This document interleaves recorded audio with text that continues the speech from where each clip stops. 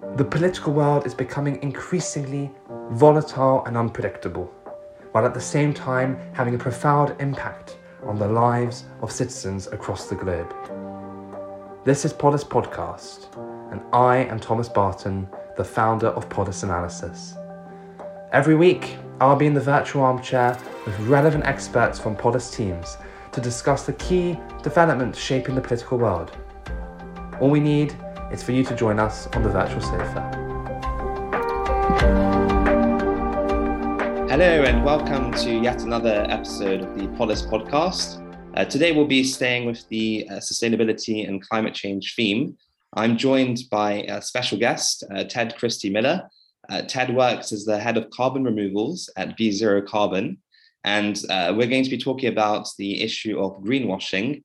Given it's coming to the end of the COP26 summit, we'll have a bit of a broader conversation on climate change as well. Ted, thanks so much for joining me today. Thanks for coming onto the podcast. Would you mind, first of all, just helping our listeners understand what you actually do, what your organization is involved in, what's the scope of your work and so on? Yeah, of course. And Thomas, thanks so much for having me on. It's a real pleasure. So in my previous life, I ran the climate research at the think tank Onward, but I recently started at the climate solutions business, V0 Carbon, as head of carbon removals. So the business itself is, with the core of what we're doing is we're creating the largest data and analytics platform for the carbon credit market in the world. And for carbon credits, for those that aren't familiar with this, they're sometimes known as offsets. And they're one way of addressing the problem of greenhouse gas emissions. And there are carbon projects which contribute to this market around the world. So you've got everything from forests in Peru, for instance, or new technologies that look to remove carbon, like direct air capture. And that's the bit that I'm really working on, is the technological removals. And removals is like set to be really one of the key parts of our emission abatement. So, the Climate Change Committee, who are the government's top advisors on this stuff, they say that we need 1/6 of our our emission abatement by 2050 will come from removals. But at the moment, this is a very, very nascent industry. So we're sort of at the start of something exciting, but it's still sort of very early days. And the company itself, so as I said, they work in carbon credit markets, and what we're trying to do is fix the market. At the moment, there is no correlation between the price and the quality of a carbon offset, and it just doesn't work in the way of a normal market. And so we create the V0 Carbon Rating, which uses sort of a number of risk factors like additionality and permanence to basically rate those credits. And yeah, as I said, I run the research and outreach for the technological removals, and really trying to make V0 the go-to place and the authority on tech removals. Brilliant. No, that sounds fascinating, and I think you've just proven to our listeners that you're surely an authoritative individual on this subject. Given you're working at a private company, maybe it's best to start with the role that the private sector has to play when it comes to dealing with climate change, and then we can get a little bit into greenwashing later on. But what do you think, Ted, private companies should be doing, if anything, to solve the climate change crisis?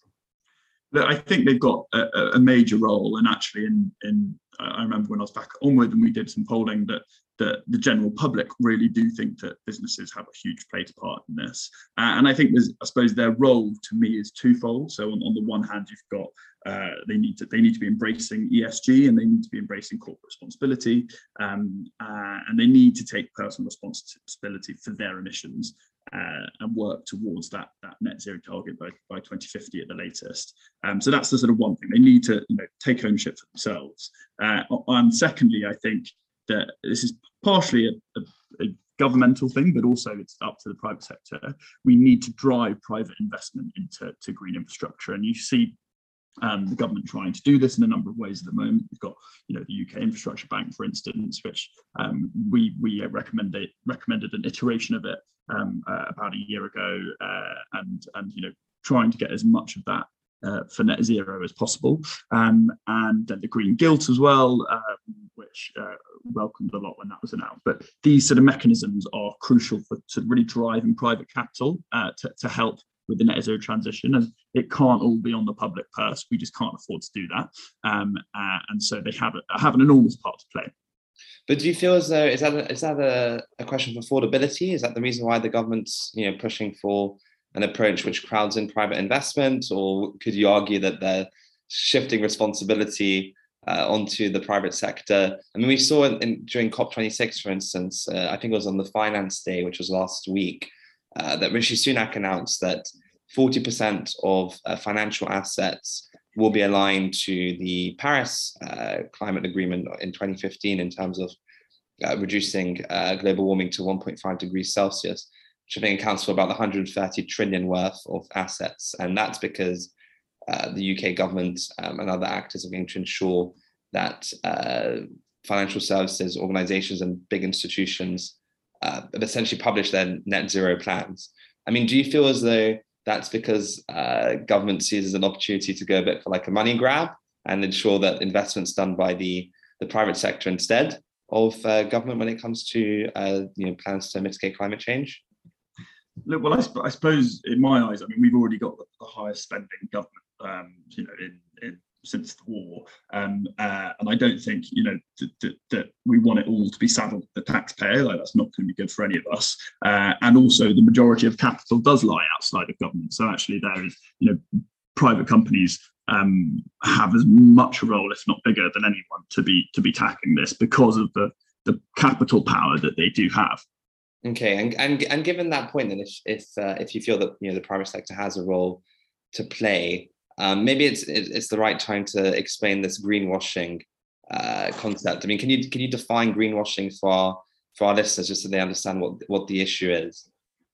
Yeah, so I'd say, I mean, I suppose you can define it by just saying that it's a company conveying a false impression of their environmental credentials, and I suppose the aim of it is to deceive customers into using their services because of that green image. So if a company, for instance, tells all their customers that they're carbon neutral, but don't decarbonize and just buy uncredited, unrated offsets which don't do anything and actually have sort of negative co-benefits, then that's bad practice and would be constituted to greenwashing. But it's still quite a vague term, and it's not very neatly defined. So that's probably as close as I can get to defining it. But I mean, you can, it's very easy for anyone that wants to call something greenwashing to just throw that label on it, when I don't think it's probably the most helpful term, where it's better to really actually just look at companies on a case-by-case basis and judge them on their action, really. Sure. And I mean, why do you think that our listeners should be concerned with this issue of greenwashing, where certain companies are trying to portray an image of being climate friendly and taking action to green their own operations, when actually they're not doing that at all? They're doing the reverse. I mean, why is that something that should concern our listeners? Well, I mean, if your listeners, which they are, I mean, if they care about tackling climate change, 2/3 of the general public do, and that number is even higher when you look at under 35s. People really think we need to do more to tackle climate change. And if you, as a sole actor, you care about it and you want to have action, you use your money and your vote to ensure change. That's the sort of the main vices we have to contribute to this. And if you're doing that, but you're buying products which you think are doing the best for the environment, and you are using companies that say they are the right choice, but in actual fact they're not, then it's a bit of a betrayal in my eyes. And actually, that's the sort of thing that would really upset consumers. Right. And I mean, I'm wondering, in your current role, if you've come across any information or data which suggests that if a consumer found out that an organization where they were purchasing goods or services from was involved in greenwashing, whether they would shift their behavior, look to go to a competitor, for instance. I mean, have you come across any data or information that would suggest that they might modify their activity? So there's fairly limited data on it at the moment, but it's funny you mention it actually, because we're commissioning some polling at the moment, which we will be publishing a research note around it at the beginning of next month. So soon there will be good data on it, but that's specifically looking at the offsets and removals and the trust element of this. Sure. Okay, and then we talked a bit earlier about the role that the private sector can play when it comes to sustainability. The fact that ultimately they have the ability to spend trillions worth of pounds in public investment and so forth.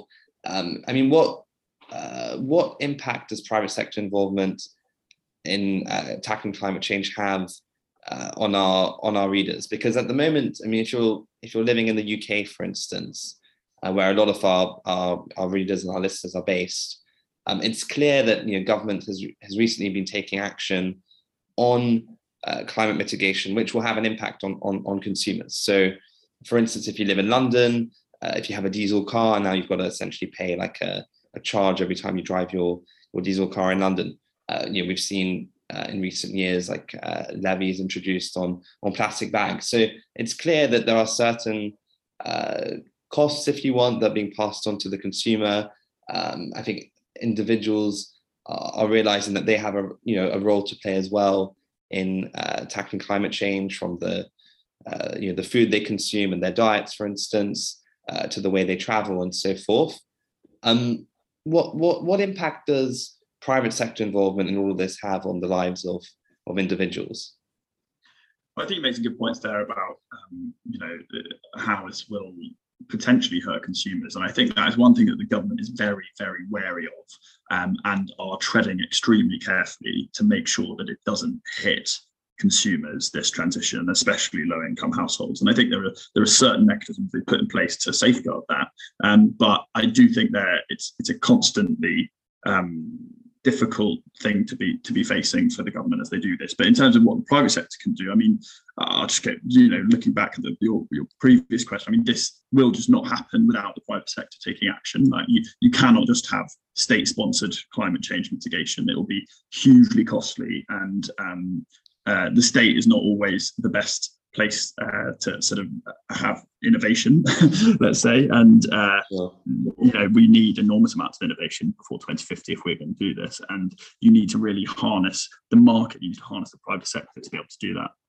Sure. And do you think that people will feel comfortable with the fact that we need to trust the private sector to find solutions to the climate problem? You say that the private sector is often better than the public sector when it comes to innovation, for instance, and we do hear about companies introducing new technologies that are highly impressive when it comes to tackling climate change and greenhouse gas emissions. Off air, you mentioned an example to me just before we had this conversation.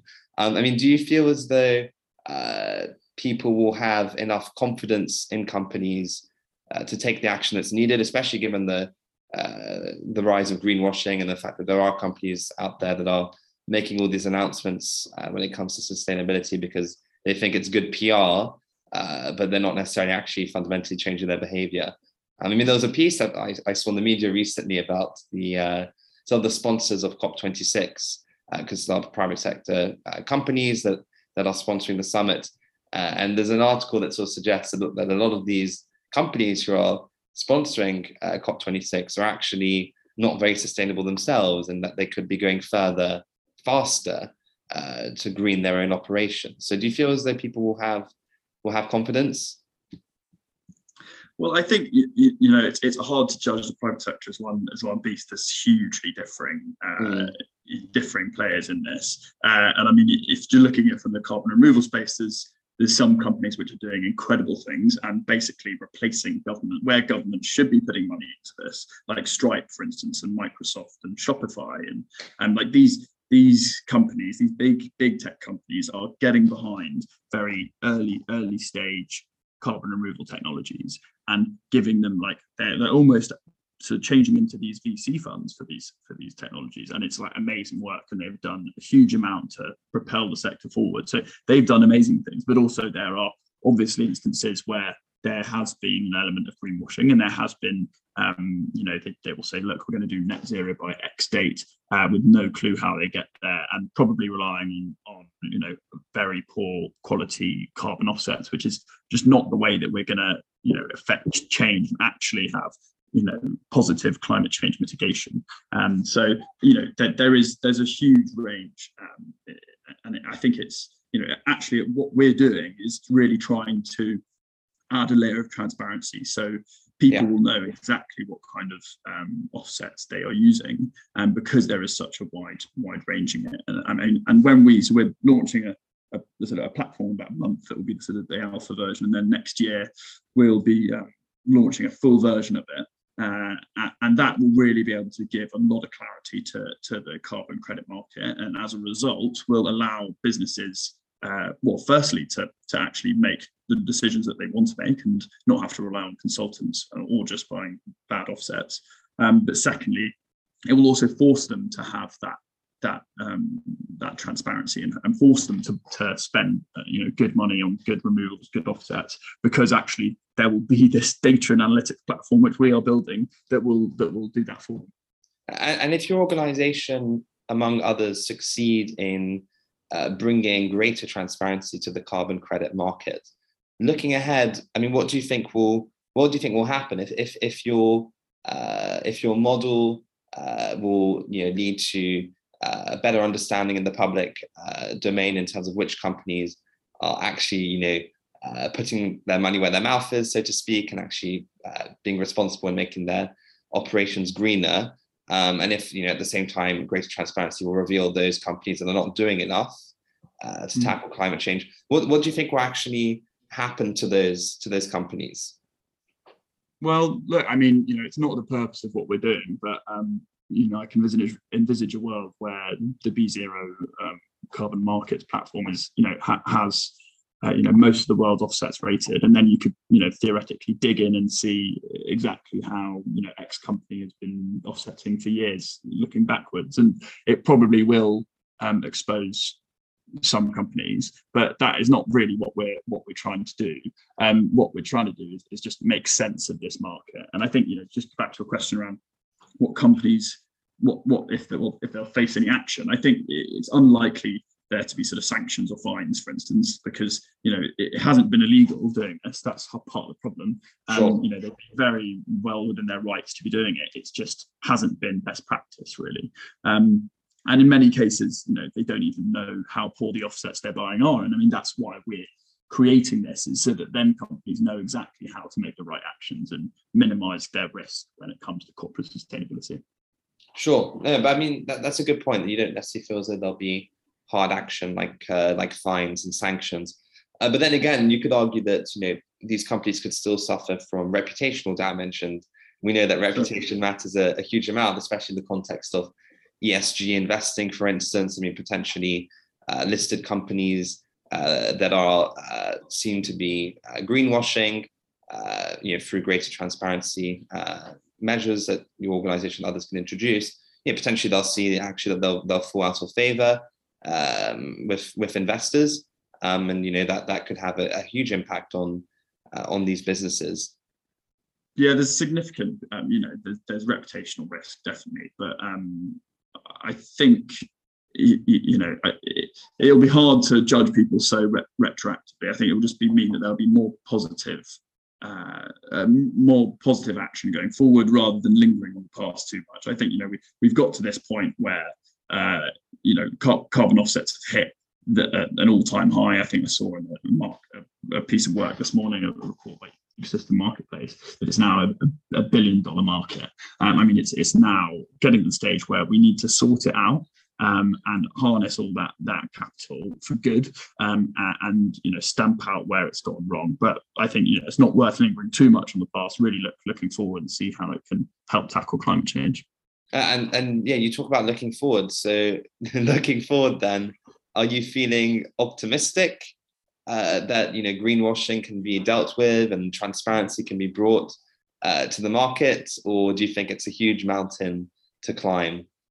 Yeah, I think I am optimistic. I think if we pull this off at B0, I mean, we will be an important fixture in tackling this problem. And I also think there's sort of increasing traction in government, and from my past life in policy, I know that there's more and more thinking going into this, and I think that regulation will come down the track to help tackle it. And you've even seen, I can't remember how they labelled it, but there's a greenwashing task force that was announced just a few weeks ago to look into this. So there's action happening, and I think I'm positive about where we're going in the future. Okay, well, it's always nice to have a bit of optimism, especially when you're talking about an issue as consequential as climate change. But just to have a bit of a quick fire round with you, Ted.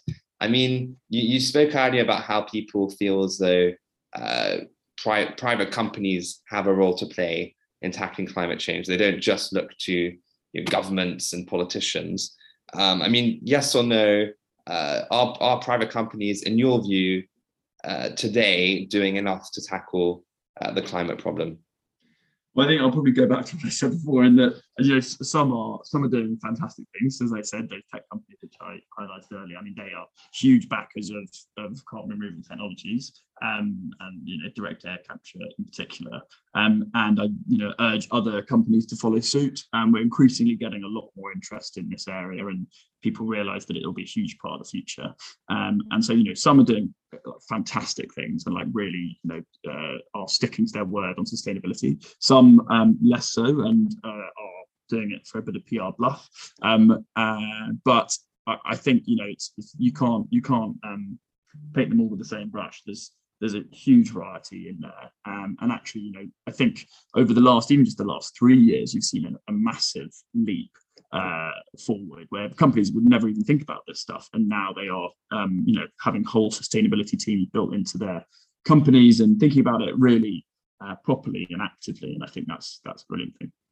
No, you're completely correct. Although I suppose you could argue that even if the private sector is waking up to the urgency of the issue, some world leaders perhaps could also be doing more to complement what the private sector is doing to tackle climate change. So with that in mind, the COP26 summit is wrapping up today. Last time I was on the podcast, I was joined by another guest and one of our climate analysts, and we were talking about COP26 and whether the summit would be successful, despite, for instance, leaders of huge carbon emitters like China boycotting essentially the summit. I mean, do you feel as though COP26 has been on the whole a success or a failure? I'm very tentatively going to say it's going to be a success, but we're not. It's not all done and dusted, and the final negotiations haven't been published. So tentatively a success. I mean, I think there's been good. I think the commitment by India on net zero was actually, I think some of the journalists missed how big a moment that was, and even though it was 2070, I mean that is an enormous beast to get over the line, and so I think that is very promising. That the commitments on deforestation equally very welcoming, and then even this morning you could see China and the US, and they're packed on tackling climate change. I think it's far more than I imagined than before going into the conference. I was very pessimistic, and I think it's been better than I thought. But maybe that was just clever press managing by the UK government.